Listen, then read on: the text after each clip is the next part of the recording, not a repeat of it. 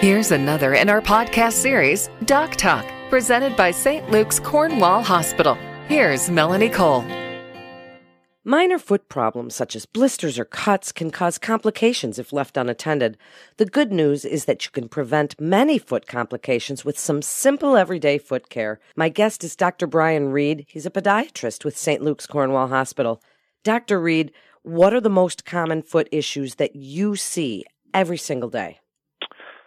Good morning, Melanie. Thanks for having me. The most common foot conditions I see daily are likely bunions, hammer toes, and especially this time of year, this springtime, when people are getting out there doing some yard work, maybe getting a little exercise in. Most commonly, I think we have to say plantar fasciitis or heel pain, and Achilles tendonitis and ankle sprains are very common this time of year. Then let's talk about some of those. Plantar fasciitis, to start, can be so painful and debilitating, and for some people it comes and goes. What do you recommend when they start to feel that pain? Explain a little bit about what it is and what that pain is like. So plantar fasciitis is the most common cause of heel pain in adults. Often it's pain on the bottom of the heel.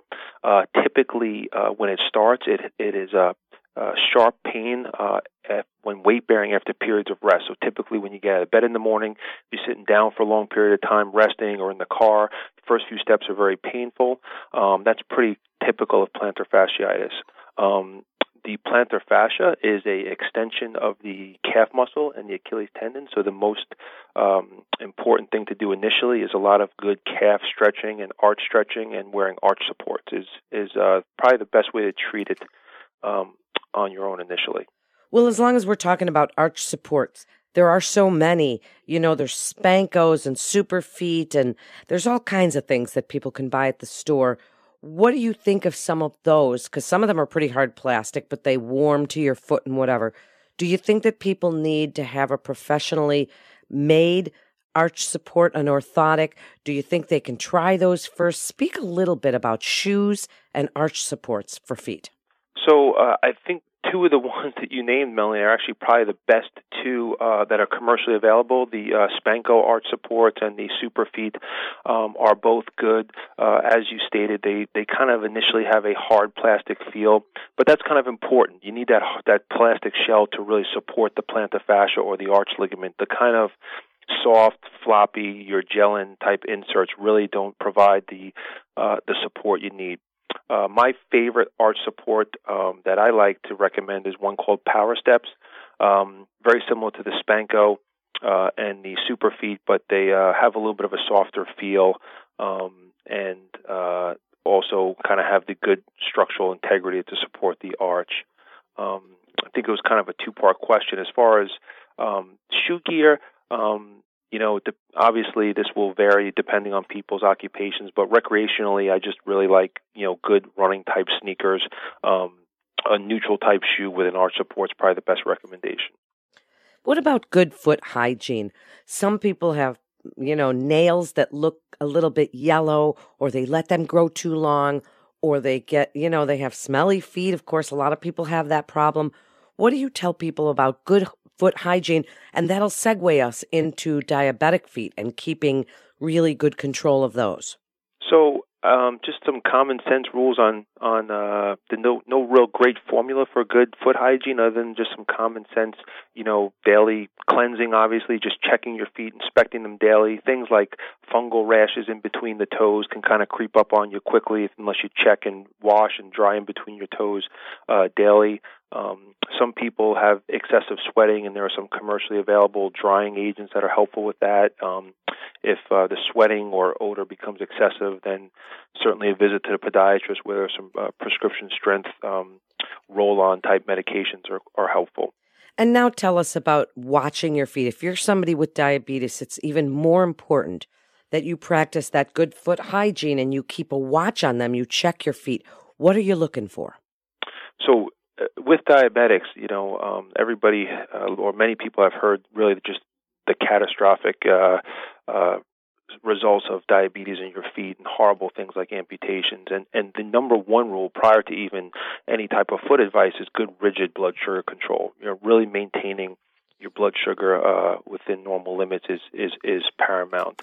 The most of the side effects of your feet from diabetes come from poor circulation or something called neuropathy or inability to feel. And if you can keep your blood sugar in normal range, then you won't develop poor circulation or neuropathy.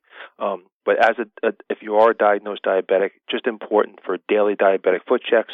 Check your feet every day. Look for any areas of drying, cracking, redness, swelling, any kind of rashes or blistering. You should see your podiatrist or see a podiatrist immediately. You mentioned bunions as something that you see pretty commonly. What are they, and why do they cause so much pain for people? So bunions are actually a misalignment of the big toe joint. Layman's terms, you'll see that bump on the inside of your big toe joint, and it's actually a misalignment of the first metatarsal bone, which is the bone that goes into the big toe joint. And the reason that they become so painful is just pressure from shoe gear. It's a little bit of a wives' tale. Shoe gear does not cause bunions. Bunions are a inherited foot structure trait. However, shoe gear does aggravate them or make them symptomatic. So just avoiding any narrow shoes, wearing a shoe or a sneaker that's wider through the toe box to prevent the rubbing or irritation of the bump is the best first treatment for them. And what about things we can do nutritionally? Dr. Reed, for our feet, does vitamin D help our feet? Are there certain foods that we can eat that can help? Because that's our base of support. What else can we do?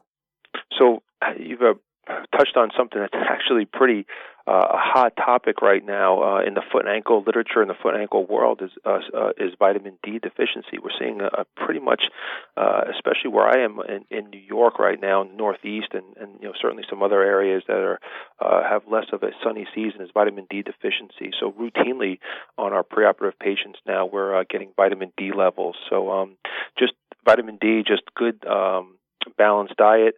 If you are in some of these areas where we have, we don't have great sunshine all year long, certainly having vitamin D levels, and if you are vitamin D deficient, you can take your doctor's recommendations on D3 supplements, and just sun exposure. Just good daily walks in the sun are helpful as well.